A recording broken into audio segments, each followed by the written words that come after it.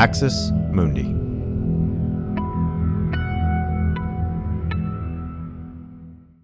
You're listening to an Irreverent podcast. Visit irreverent.fm for more content from our amazing lineup of creators.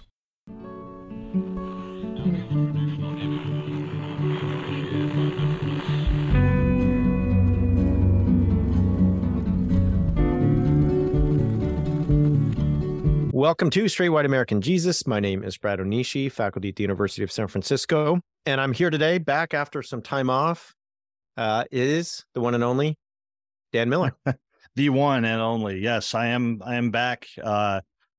Dan Miller, professor of religion and social thought at Landmark College. Glad to be with you, Brad, and everybody else. Got a lot of cool emails from people wishing me well on my little break. I was in Greece, have never been there, so that was really nice.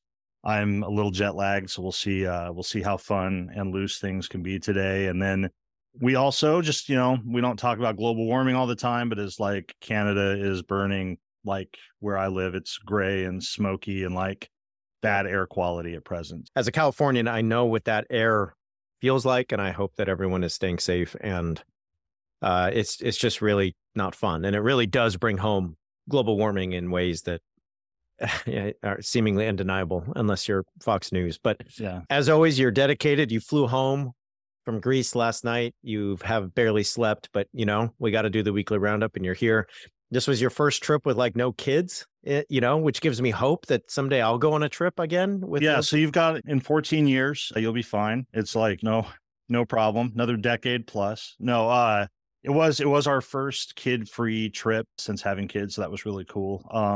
And it was good timing, I guess, because I was standing in passport control, which took like an hour because the U.S. takes longer to let its own citizens back in when you travel than like any country I've ever been to. And I'm checking, and like news was dropping like crazy. We had SCOTUS decisions, we had a Trump indictment, we had all kinds of things that we'll get to here. So the time in customs served me well. Well, let's do it. So we've got three things today. We're going to talk Trump and the indictment just briefly. We'll then get into Pat Robertson, who died. And I want to kind of go over here's my thesis on Pat Robertson, Dan, is that Pat Robertson really prefigured a lot of what we see today in contemporary Christian nationalism and the American right. It's easy to think of him as kind of a silly old man, which he was at the end of his life. But Pat Robertson really built a lot of what we see today and what we talk about in this show. So we'll get into that. I think we also want to talk about Oklahoma and what is looking like, unfortunately, a private Catholic school funded by taxpayers, opening the door for private schools to be funded by taxpayer money all over the nation. We'll see about that. And then also a surprise from SCOTUS regarding voting rights and what that means. So, Dan, let's start where everybody is, and that's with Trump and the indictment. Let me just run through some things before I throw it to you.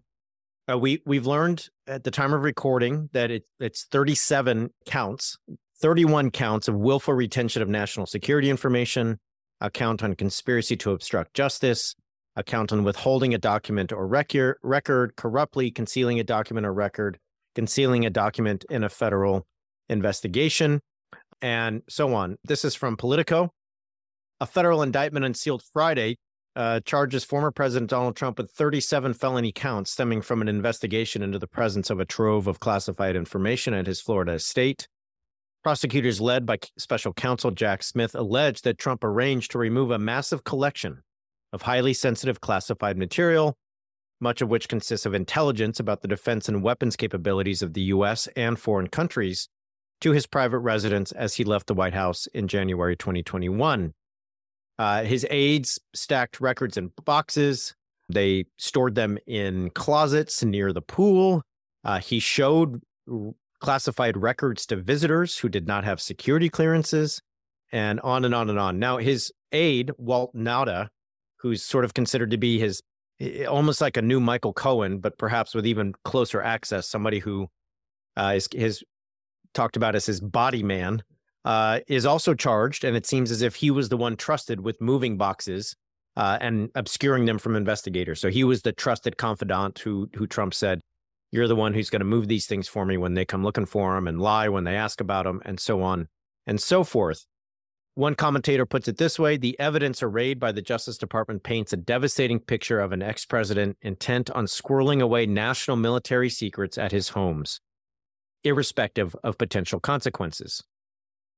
The indictment lists 31 specific documents, though there are dozens more. These are only the ones that it lists, and these are the ones that he withheld. And 21 of the documents are described as top secret, 9 as secret, and 1 is lacking any classification marking, but involving military contingency planning of the United States. The indictment notes that in June 2022, a year ago, after Trump orchestrated the last-minute removal of boxes from rooms that the DOJ was likely to inquire about, he delayed his trip from Mar-a-Lago to Bedminster in order to greet investigators at his home and pledge to be an, quote, open book. I got more here, Dan. There's a lot to talk about. We're not going to make the entire day about this. There's, of course, going to be plenty of time for this to unfold, and there'll be developments and all kinds of business happening. I want to get into how the GOP has reacted. I want to get into what this means, but I'll throw it to you. What are some first thoughts? Yeah, so we said a while ago when he was indicted, it's the second time he's been indicted, right, on criminal charges since leaving office. So you had the Manhattan case that is still ongoing and whatever. And we said then, at least I said, and I think you agreed, and we both felt that there were other cases upcoming that would be more significant than that to see how they played out. This and the Georgia grand jury investigation into election interference. And I think that I think it's a big deal that this happened. It's interesting to see a few things here. Number one, and I know we'll talk more about the GOP response, but one part of the GOP response is, well, Biden had documents and this person had documents and that, and it's sort of the everybody does it kind of thing. And as I understand, there are two things. One, we have heard that the Biden's people found some documents that I guess have been his residence for a long time, notified the proper authorities and so on and so forth. I think it's important then because this notion of willful retention of documents, I'm not a legal expert, but I think that's one of the keys. We've also heard these things about Trump ordering people to move things around. This is one of the reasons why his aide, I think, has been indicted, is he was involved in like literally moving things around. I read today, I think this was on CNN, and again, this is evolving and developing, and there's lots of new pieces coming out, that Trump apparently, when first presented with a subpoena for this, suggested to his attorneys that they just not respond or that they just lie and say that they had no documents. So I think that's the difference between, I can't imagine the reams of paper that come out of these administrations when they leave and you find out that something got shuffled in and it's like, oh, shit, we have this thing, we need to do that, versus willful retention, concealing the documents, the careless nature of how they were stored. It's weird. I think another piece is it also bears out, I think we suggested when this first happened that, Trump's the kind of person who would want this, among other things, just for bragging rights, just to show off, just to be like, hey, look at what I know and like what I had. And it sounds like that's literally what he did, would be like, I just went to Greece. That was cool. If you were in a position to come over, I might be like, hey, look at this thing I got in Greece, or look what we got to see. And it's that, but with top secret documents. So I think all of that is there. I think this will get into some of the responses from the GOP, but I think one piece to watch as this plays out is, number one, this is going to, again, further solidify his status with MAGA Nation, right? At this point, anything that happens to Trump negatively on the legal grounds is a benefit for him with his constituency. Why? Because they will say, see, this shows that they were out to get him. They were going to go after him. So the more trouble he gets in legally for them, the more it shows that he's not guilty of anything. We're to that level of kind of inverted thinking. I am interested over time to see how this plays out with so-called undecided voters, with people aren't sure, like if the fatigue sets in of, even if people think he did it or didn't, of wanting to say, how much is too much? How many indictments does your presidential candidate need to have before you decide that maybe they just have too much baggage for this? And the last thing I'll throw out there, maybe this will lead us into the GOP response, is I'm really interested in the response, not just of GOP leadership, but of the GOP candidates running against Trump for the GOP nomination. That's weird to me. I'm just going to say it. It's weird that on the one hand, they have to try to convince people to vote for them and not Trump. And yet when this comes out, they're still deferential. They're afraid to criticize him. And I'm curious when and if that's going to change. If it doesn't change, nobody but Trump is going to win the GOP nomination. There's no chance. But I'm curious if it's ever going to get to the point where his opponents in the GOP have to come out and say something. So those are some broad takeaways. Throw back to you for any additional ones you had, as well as if you want to take us into some of the responses from the GOP and how GOP leadership and others have been responding to this. Yeah, so I think a couple things here. I think you're right. It is worth watching what the other GOP candidates do. I think DeSantis has already come out and called this a travesty, and he's basically siding with Trump. I do think someone like Chris Christie is going to use this to attack Trump. Is Chris Christie relevant? Maybe, maybe not. But nonetheless, this is a place where he will attack. Yeah, we'll see. Let me go into let me give you two examples of people who have been convicted of these kinds of crimes. So Sheldon Whitehouse, the senator, tweeted out yesterday, a week ago in Florida, a former U.S. Air Force officer was sentenced to 3 years in federal prison for keeping classified documents at his home and other unauthorized locations. So we have an officer with one document seemingly, and he is sentenced to 3 years. Reality Winner, if you all remember, Reality Winner was given 5 years for one document. And this is Malcolm Nance is reminding us of this. So this former president has, Dan, dozens up to over 100 documents that we're talking about. Some of them are about national security. And I'll just point out, it's worthless at this point, but it is worth pointing out. If you really care that much about the military, this is a man who is holding military secrets and intelligence secrets on the U.S. and on allies. If you really care about the people who fight in our armed forces, who serve in our armed forces, this is traitorous. This is not okay to keep their secrets, the secrets of those people serving, intelligence and otherwise, in a storage closet next to the pool at your golf club. I'm sorry, but there's just no one who can seemingly think that that's conscionable. Now, let's talk about some reactions. Carrie Lake condemns the political persecution of President Donald J. Trump, she says in a press release, calls it political persecution, and says it goes everything against what our nation was founded on. Jack Posobiec tweeted, put on the full armor of God, that ye may be able to stand against the schemes of the devil. The good old Ephesians 5 reference. We wrestle not against flesh and blood, but against principalities, against powers, against the rulers of darkness of this world. So he went that way and basically encouraged his followers to think about this as a battle, spiritual or otherwise. And then there's Josh Hawley, Mr., as Brian Kaler calls him, Mr. Bump and Run. He says, if the people in power can jail their political opponents at will, we don't have a republic. I want to point out that most of the attacks from Fox News and the talking heads and the Josh Hawleys have all been basically like Joe Biden just jailed his political opponent, okay? And what this reveals to me is something we've talked about over and over again on the show, but I'll just say it again. And that is that in their worldview, there can be no reason to do something unless it is to defeat or hurt or annihilate someone else. Following the law, following due process, looking at evidence and making a decision never factors. It's never like there's never a look at the facts. There's never a look at the innocence. Like none of these statements are like Donald Trump is clearly innocent. There's no reason for you to do this. All of them say that it's a travesty that you would persecute a former president. And that the only reason you would do that is because of political vengeance and political will to power. That's them telling on themselves. That's the only way they can see, right, our public square. We'll talk more about that later today, but I think that's really important to keep in mind. Let me give you one clear example of that. Eric Erickson. I've given up trying to explain to the left why burning the world down to obtain justice is a bad idea. I'll just say if Biden loses in 2024, he, Hunter, and many others better have lawyers ASAP. The Rubicon has been crossed. Guilt won't matter. The pain of litigation will. Eric Erickson just summed up what I just argued. He's like, look, it's not about justice.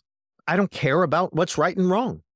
I'm saying don't go after Trump, because if you go after Trump, we will go after Biden and his whole family.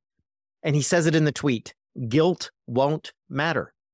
I don't even care if Hunter or Biden have done anything. I don't care if Joe committed a crime. We're going to litigate him. Why? For pain. Our goal is pain. Our goal is to brutalize. Jeff Charlotte said this last night on Twitter about Pat Robertson, and I'll come back to it, but he said, Christian nationalism and the religious right is no longer about piety. It's about punity. It's about punishing. It's no longer about religion. It's no longer about justice. It's about punishment of those who are your opponents. That's the religion. That's the politics. That's what matters. Other thoughts on Trump, Dan, before we jump over to Pat Robertson? Well, it'll be feeding more into that segue. There's exactly the point that I was going to make is two things about the GOP. They pride themselves on being the party of God, the grand old party, God's own party. You look at the demographics and how many are professing Christians and so forth.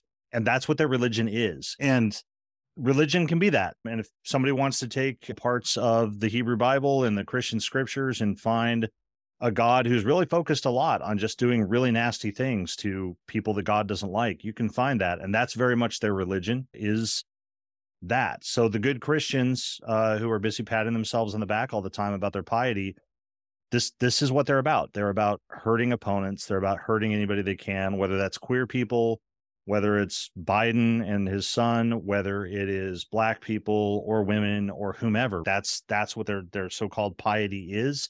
And the other one, I'll just throw it out again, is the party of law and order. And this goes to your point that the rhetoric of Biden's jailing, like Trump hasn't been jailed, Biden didn't jail. I'm just going to throw this out there that the chief executive does not have the authority to jail people. That's not something that can happen in that way. But yeah, and it doesn't matter if Trump's president or Biden or whomever. It's not something they can do. But Trump is still a free person and is experiencing due process right now. But the language of law and order, they've been spinning this around and saying, the Biden administration has weaponized the Department of Justice. If you believe in of law and order, you need to oppose this.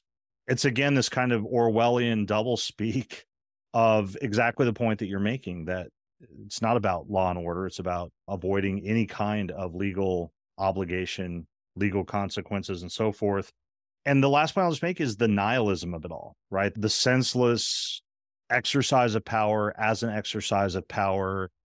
To what end? To exercise power. Why do we do things to hurt others? Because we can do things to hurt others. Again, I can't get over the articulation of religion as nihilism at the hands of those who somehow profess and tell the rest of us that they are the real pietists. They are the ones who are exercising some sort of divine mandate, but it's a religion of nihilism within Christian nationalism at this point. So there's some points that I think bring us right into Robertson, among other things. Well, and I'll just say real quick, what was the chant? What was the chant in 2015, 2016 about Hillary Clinton? She had things on her email server and therefore lock her up. So, Dan, it's all come full circle. This guy took classified information. And the goal back then was lock her up. And he's going to have a chance to be locked up because he did exactly what he was saying his political opponent had done. So I just think that's interesting and worth noting. All right, let's take a break. We'll come back and talk about the death of Pat Robertson. All right, Dan. So Pat Robertson dies yesterday. He was 93 years old. And I want to just talk about how his life really, I think, sets the stage for what we're seeing a lot of today. So many of you will know Robertson. If you're not familiar with Robertson, if you're not somebody who grew up watching him on television, you have a passing knowledge of Pat Robertson. Here is your impression, most likely. You probably think that by the time he was on your television, he was an old guy. He was in his 70s or his 80s. He looked frail, and he often just kind of seemed unhinged. Like nobody would ever take this guy seriously. He was from the generation of Jerry Falwell, and Jerry Falwell died before him. He stuck around the longest of these scions of the religious right in many ways. Paul Weyrich died 15 years ago, and Billy Graham is gone. And, it was really a matter of Robertson sticking around longer than them. And therefore, he had the benefit and the unfortunate kind of privilege or non-privilege of being in front of us when he was not looking not that healthy. Here's where I'm going with this. if you let that underestimate what his life meant, it's a big mistake. Okay. So let me go through some of like Robertson and what he did and how he impacted things today. Robertson is a son of a senator. His dad is a senator in Virginia. And Robertson has it. I mean, this is not a guy who comes from the backwoods. Jerry Falwell came from nothing. Pat Robertson comes from a home where his dad is in the Senate in Virginia, in the South. Okay. Now, Robertson is also a Southern Baptist, but he's going to do a bunch of things that I think are really worth talking about that really, Lord, expand evangelicalism past what it was in the 60s and the 70s. So in 1979, the historian Rick Perlstein points out that Robertson said this: "We have enough votes to run the country. When people say we've had enough, we're going to take over." So this is right in the Jimmy Carter, Ronald Reagan horse race, presidential race. This is right in the time when the moral majority is gaining its steam. But you see the Christian nationalism, Dan. We're going to take over. We have enough votes to run the country. Okay. Now, what happens over the next couple of years is Robertson and the religious right grow increasingly frustrated with Reagan, the man they'd worked so hard to get into the White House. So by 1988, Robertson launches his own bid for the presidency. And he talks about this Christian coalition and this idea that we don't need Ronald Reagan. One of us could be president. We could be the one sitting in the Oval Office, not them. Now, that doesn't work out, but nonetheless, he continues on and with something that he'd been doing in the 1970s, all the way through the 1980s, and all the way really until his death yesterday with a short retirement there. And that is the Christian Broadcasting Network. So we have one thing in place already: the Christian nationalism and the desire to take over. The Christian Broadcasting Network is sometimes a joke today. People make fun of it. People make fun of the 700 Club, whatever. But y'all, this was revolutionary. The Christian Broadcasting Network provided we talk about media silos. In the 1970s and 1980s, the Christian Broadcasting Network provided conservative evangelicals and Catholics a place to go to get all of their media without having to listen to anything secular. I mean, there are people who will write into us and say, yeah, I wasn't allowed to watch anything but CBN and maybe a few other like religious videos or content. So what it provides is this standalone bubble. This is before Fox News. This is before Newsmax. This is before YouTube and the Ben Shapiro's and the Charlie Kirks. It provides the model, Dan, that says, look, engulf people's lives so thoroughly that they only get information and truth and fact from you. And that's what he did. That's what he provided. So we have the Christian nationalism. We also have the media. Okay. Now, he also did something that I think is important to point out. He's a Southern Baptist, Dan, but unlike Falwell, unlike Billy Graham, he was really into healing and he was really into spiritual warfare, right? Pat Robertson is really before his time in some sense, in the regard that he's always talking about supernatural things happening. He's praying for these, right, miracles. He's predicting the rapture. He's talking about spiritual warfare and demons. This is much more in line with the prosperity gospel folks, the Jim Bakkers, than it is with that old guard kind of religious right Southern Baptist mainstay. But Dan, what dominates Christian nationalism today? Well, spiritual warfare, the New Apostolic Reformation, Sean Feucht, Lance Wallnau talking about counties that are demon-possessed.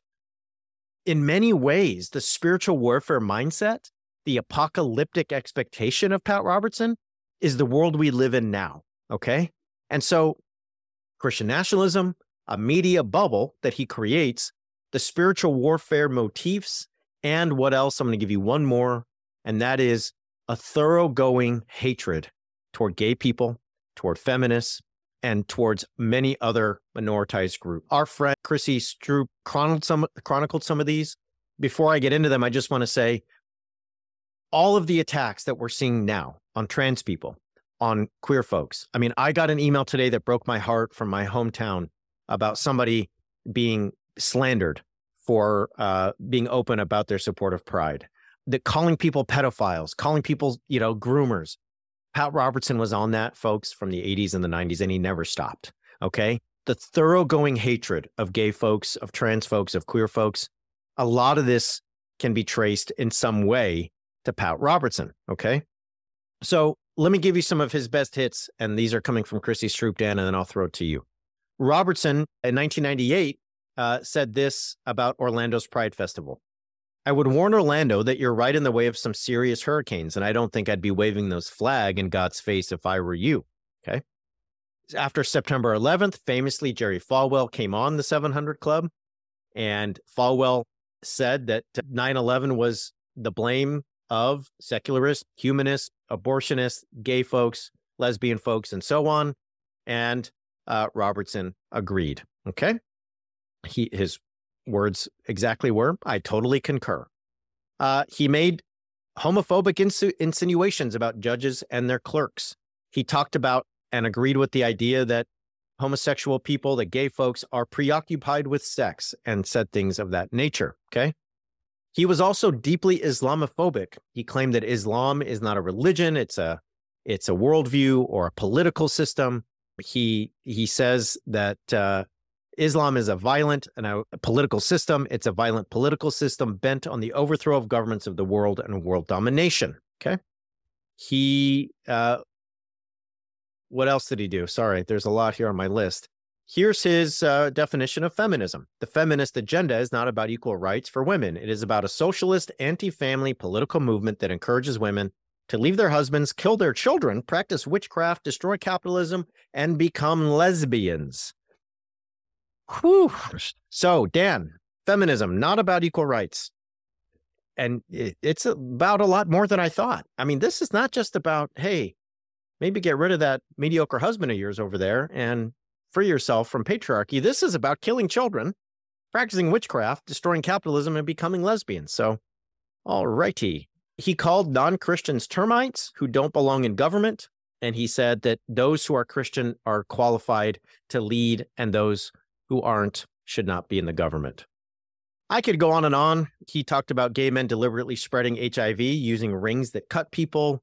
He also said that Haiti had a deal with the devil, and that after the 2010 earthquake, it was the reason for that was a curse tied to the malevolent spiritual forces that were present in that region.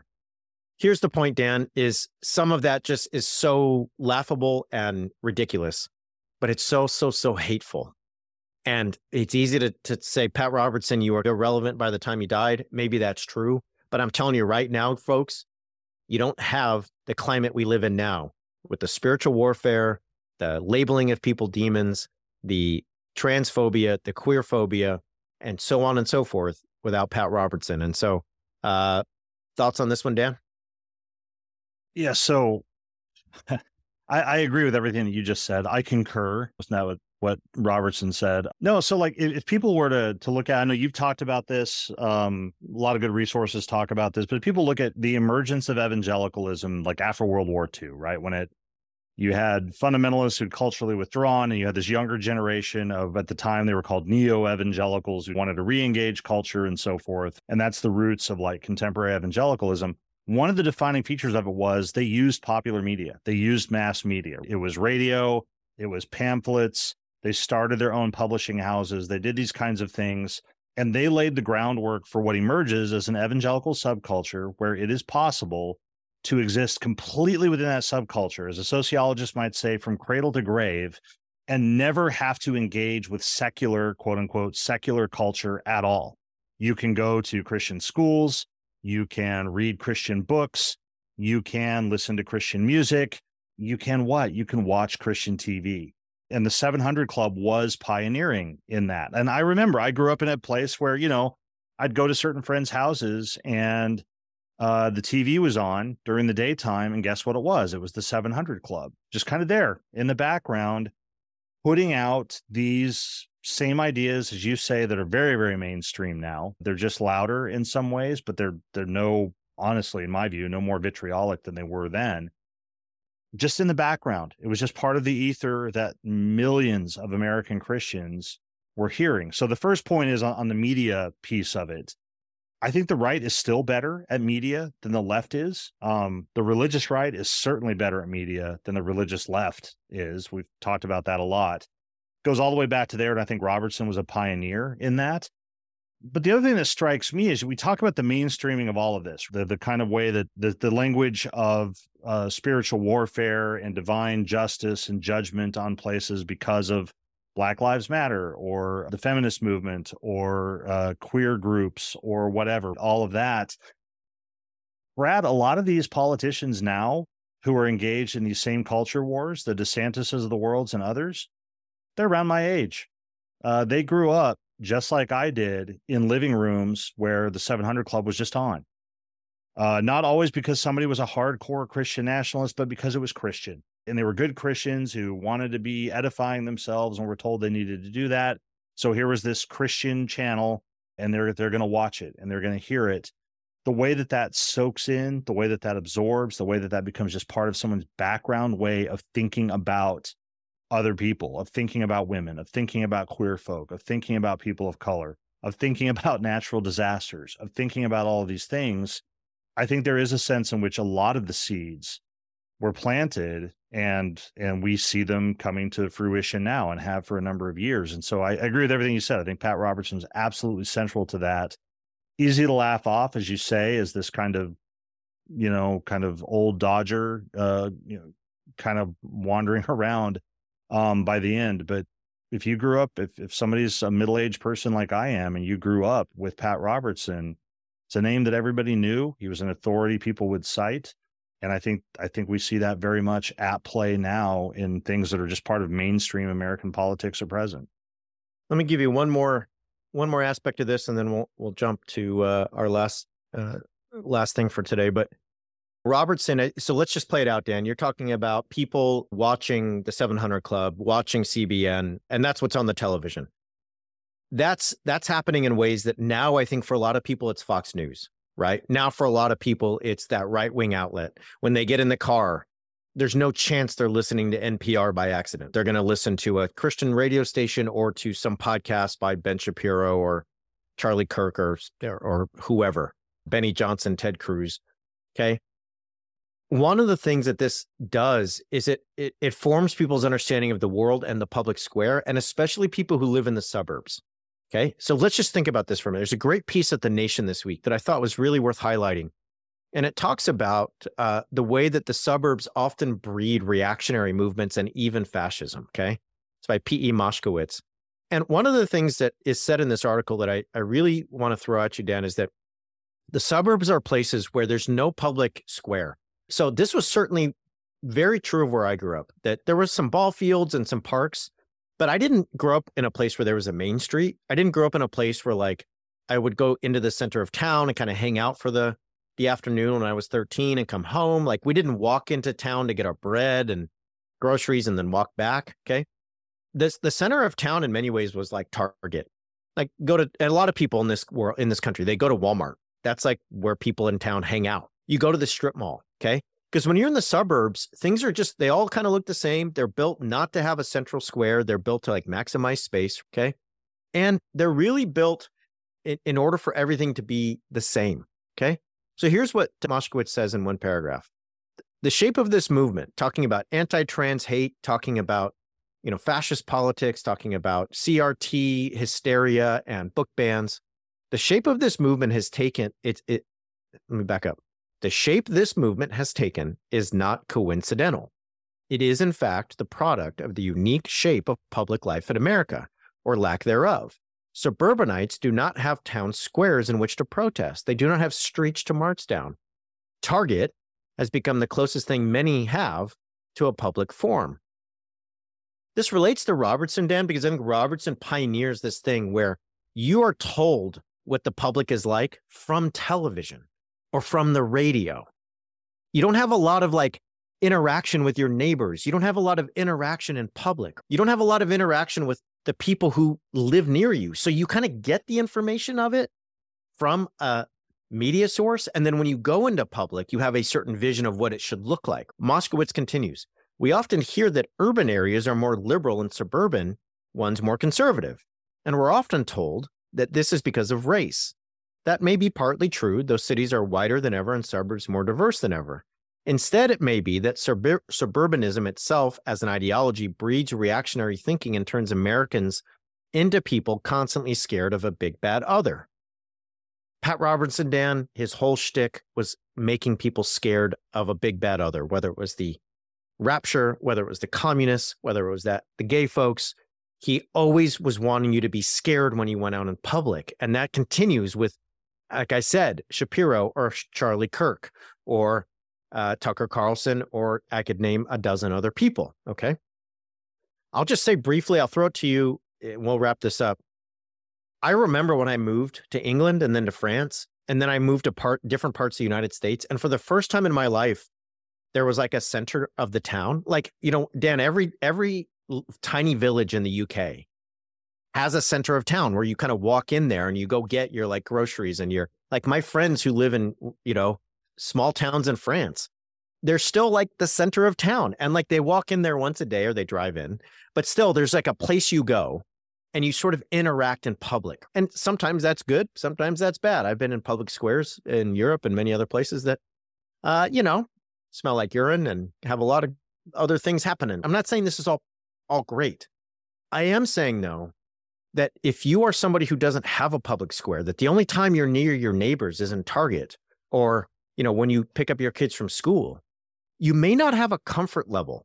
You may not have a sense of diversity, or your nervous system may not be accustomed to different things happening around you, noises and actions and foods and the way things smell and the way they look and all the different kinds of neighbors you have around you. And therefore, someone like Pat Robertson can scare you into thinking the world has lost its mind and you better get out there and protect the children. So just wanted to throw that in today. I thought it was important. I think it links up with Robertson and his legacy, but any final thoughts before we take a break? Yeah, just to pick up with that, the first thing about that public square comment, I think is really good. And one of the things that I was thinking about is that media becomes the public square, which means that if you think about it, at the time, it was the proverbial, quote unquote housewife at home in the suburbs with the TV on. It's shifted now to where it's us driving in our cars, but doing what? Listening to carefully curated podcasts. Keep listening to our podcast, but we all have our lists of podcasts that we'll listen to, the radio stations we trust, the talk radio, whatever, that shape that. So as you say, by the time we interact with the public, we've already been shaped by this proxy for the public square. And I think that's a really key point. It's just evolved over time. It hasn't fundamentally changed, because one of the defining features of suburbs and suburbia in America is time in cars.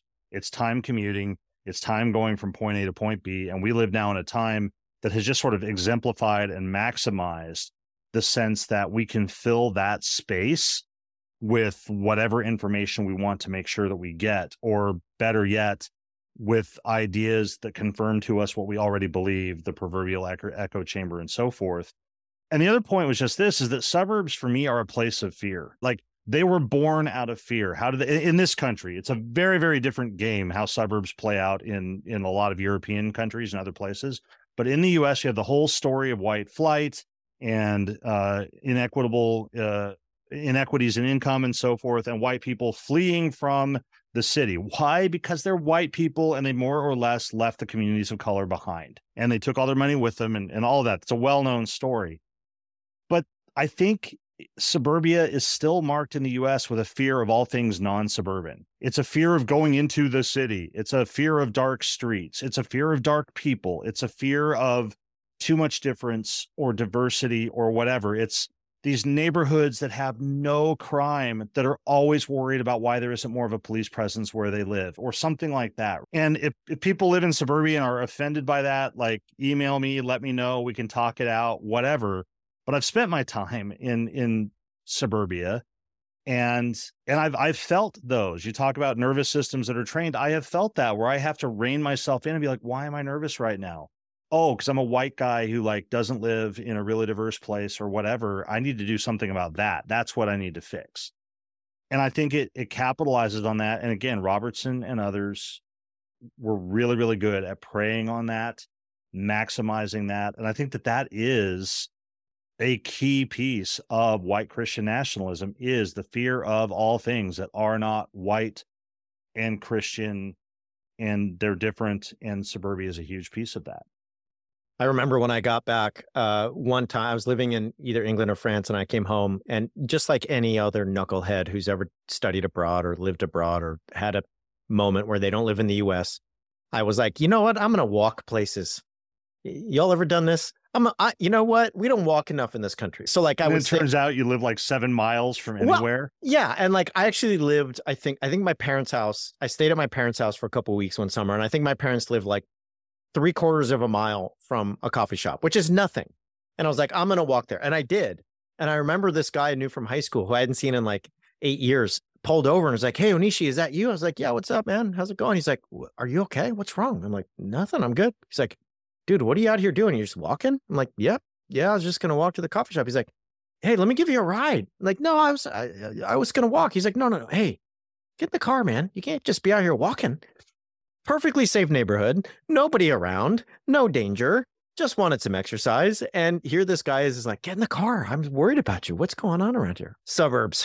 There's so many more stories to tell. All right, let's take a break. We'll come back, talk about two more things in Oklahoma and at the Supreme Court. Right back. All right, Dan, let's just go to some good news because we need it and quickly talk about something that was kind of a surprise yesterday. So the Supreme Court made a ruling about voting districts in Alabama. What do we got? Yeah. So, and this doesn't take long to tell. The 5-4 ruling, so narrow ruling by SCOTUS in favor of Black voters in Alabama who were challenging the congressional redistricting map that had been developed in that state on the grounds that it intentionally basically diluted communities of color and carved them up into different districts. Communities of color tend to vote Democratic, and so effectively saying that they were being more or less disenfranchised. This was good news, and it was a surprise. And this is, I think, the big thing. Why? Back in 2013 and 2021, the conservatives in the Supreme Court basically eviscerated the Voting Rights Act and made it very, very difficult to enforce it or to use it to challenge precisely this kind of thing. Additionally, the Supreme Court had allowed the existing Alabama election map to be in effect for the 2022 elections. And so this telegraphed to a lot of people that when this case was decided before the Supreme Court, it was going to be not in favor of the plaintiffs, the group of voters challenging the map. Instead, two conservatives, Robertson and Kavanaugh, sided with the liberals and said that the map needed to be redrawn. So this was huge good news. Why? Because it becomes a clear precedent for lower courts. There are lots of redistricting challenges before courts right now. It is very possible that these maps are going to have to be redrawn in time for the 2024 election in different places. But it was just again a shock that this went the way that it did. A couple things here. Number one, I don't know what conservative justices like Clarence Thomas or Samuel Alito or somebody, what would have to qualify as something that's racially motivated for them or is racist. I don't think there's any clear bar on like what it would have to actually be. And we've talked about this before. Every now and then you'll get Roberts, who's like the deciding vote, and the court is so stacked to the right now that people sometimes view Roberts as some sort of moderate, and he's not a moderate jurist.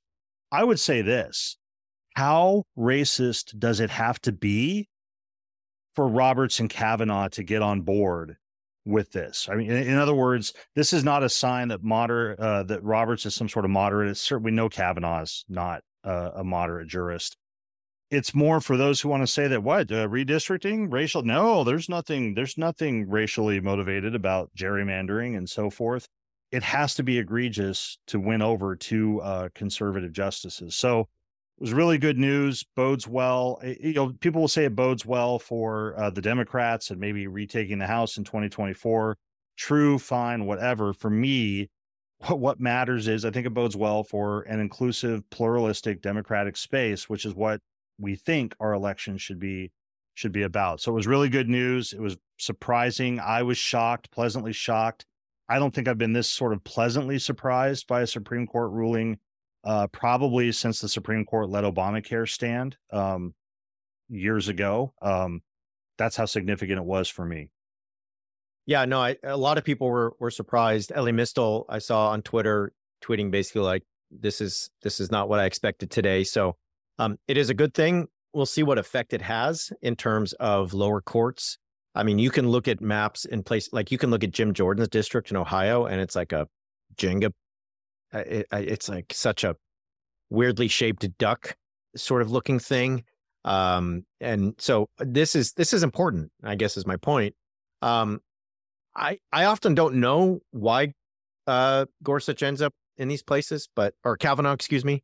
But here he is. I don't know. We'll see. I guess my reaction right now is I'm surprised, I'm happy, and I hope that this has an effect going down the line and down the chain. And we'll see if it does.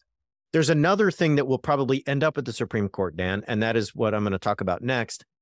On Monday in Oklahoma, the Oklahoma statewide virtual charter school board voted to approve an application from the Catholic Archdiocese of Oklahoma for a publicly funded charter school. So let me say that once again. And Catherine Stewart, our friend of the show, wrote a great piece on this at MSNBC.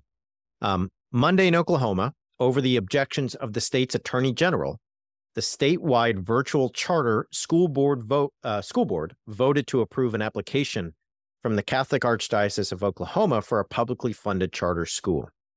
So basically, Dan, there's going to be a school that is run by the Catholic Archdiocese of Oklahoma. It will be a Catholic school that follows the church's teaching and doctrine. This is going to be a real Catholic school.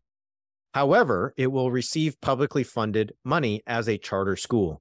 This is not a voucher situation, although those are bad. Vouchers are when you as a family or a school attending student receive a voucher and you can use that for public school or for a private school.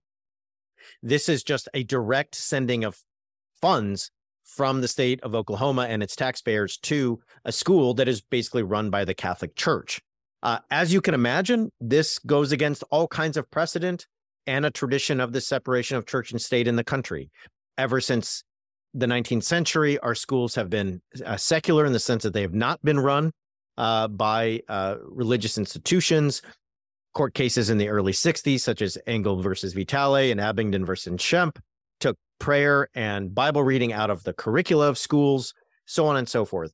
We don't have a ton of time, but the reason I bring this up is because Catherine Stewart points this out, and so does a good piece at Salon, that there's a very good chance that this, there's a 100% chance that this will get challenged, but it will get challenged all the way up to the Supreme Court, Dan.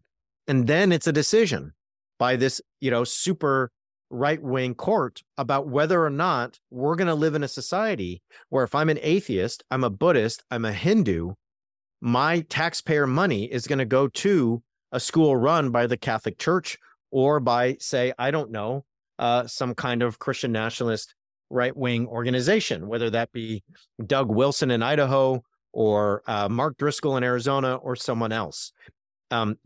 There's so many. I don't know. I'm going to stop.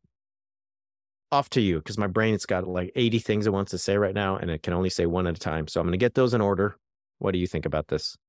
I think everything you just said. What I would do, though, is just flip it and say, if we wanted to argue against this in a way that conservatives, like you again, we're, got, I guess, 4th of July is the next cookout where we might see Uncle Ron.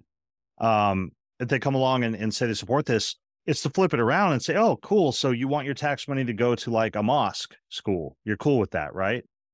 Or, because this is also the state of Oklahoma that people might remember some time ago passed laws saying that you couldn't practice Sharia law in courts. Nobody was doing that. You already can't do that. There is like an actual like legal code in the United States and in the states. And it's not based on Sharia law.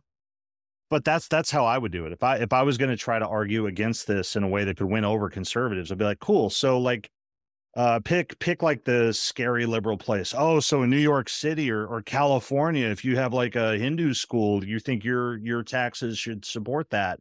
Because of course they don't. All the arguments about religious freedom that the right makes are never about religious freedom. They're about Christian supremacy. Those are two different things. So I think that's the way to the flip side of this, to think about it, to show again just how sort of the right is speaking out of both sides of their mouth here, where they'll talk about how, whatever the justification for this is, that they'll give. If you just flip it and say, cool, so you would support that for a Muslim school, a Hindu school, a Buddhist school, whatever, they'll say no. And then the question is why. So I mean, I think that's the same thing. It's a really egregious move. If I just try to be analytic and not emotional about it, it's really sort of fascinating to watch because I don't know. It was a strange decision. Oklahoma is one of the most politically conservative states in the country, and for their attorney general to oppose this, and then for it to go kind of over, against his opposition, there's all kinds of weird dynamics there that I think are really interesting to think about. I mean, if you follow the governor of Oklahoma, you know that he is somebody who said that every inch of the state of Oklahoma should be, claimed by God's dominion. The school superintendent in Oklahoma, I believe his name is Ryan Walters. There's just a ton of material out there about his. I mean, he called the teachers union terrorists. He has done a lot to marginalize trans kids. I mean, he's done a lot of things that are really egregious, and so it's not a surprise. But anyway, we'll see what happens with this one. I will say, Dan, quickly, that your tactic has worked in some sense. In Utah, some Bibles were pulled from the shelves in schools because people claimed about the pornographic content of lots of stories in the Bible. So it is happening. You called it, and I hope that you've been sent your George Soros funded money for that. How much did he send you this time? Like 100, 200 grand? Like how much did you get? He paid for the Greece trip. Yeah. So yeah, it was just a direct payment. I'll disclose it on my forms at some point when that becomes necessary. The cargo shorts you're wearing today are suspiciously neat and tidy. I mean, what are those babies made out of? Polyester or something? And I just want to point out that cargo shorts are very useful when you're traveling. Well, so there it it's is. Soros funded travel. I've got a closet full of new cargo shorts, all because, I called it and single-handedly masterminded pulling Bibles from shelves. All right. Dan Miller, just always on it. My reason for hope this week is that school vouchers failed in Texas. And this is something Greg Abbott wants. But what keeps happening in Texas, and this has happened in other places, and this actually was part of the Oklahoma equation as well, is that a lot of rural folks, including conservative rural folks in states like Texas and Oklahoma, don't want vouchers because vouchers will weaken what is already in their mind a school system that underprivileges them. Allison Shortle told me in my interview with her that there are schools in rural Oklahoma that are only open 4 days a week because there's not enough money to keep them open 5 days a week.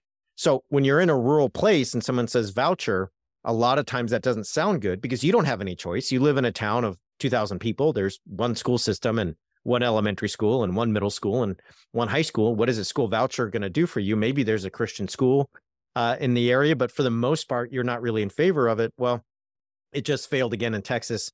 And I think that's a good thing. We may have more on that in the future. But anyway, what's your reason for hope? So I don't know if it's double dipping, but mine was the SCOTUS case. I really couldn't get past how surprised I was. I think two things. Number one, what I think and hope will be in effect sort of downstream in courts. But the other part is that just very frankly, I just sort of dread Supreme Court decisions now. They're so far to the right, so nakedly partisan, so nakedly part of Christian nationalism that it was a big lift to see that and to see that something unexpected can come out of SCOTUS and something that I think actually does mete out justice. And so I was very hopeful because of that decision. All right, friends, go sign up for our Substack. You can sign up for free, and all the research that we discuss here is there in the links every week. You get that from our Substack, and you'll see stuff there about Oklahoma and Texas and SCOTUS and Robertson and everything else. Other than that, you should check out our merch, which is on Etsy. And if you're not wearing it now, I don't know what your problem is, but you should check that out. We'll be back later. No, we'll be back next week, not later this week. We'll be back next week with a great interview, weekly roundup, and it's in the code. But for now, we'll say, as always, thanks for being here. Find us on social media. We can use your support. We do this 3 times a week. Totally indie show. No outside funding. No big Soros money or anyone else that does this. It's just us doing our best. So Patreon, Venmo, PayPal, we can use your help. Other than that, we'll catch you next time. Thanks for being here. Thanks, Brad.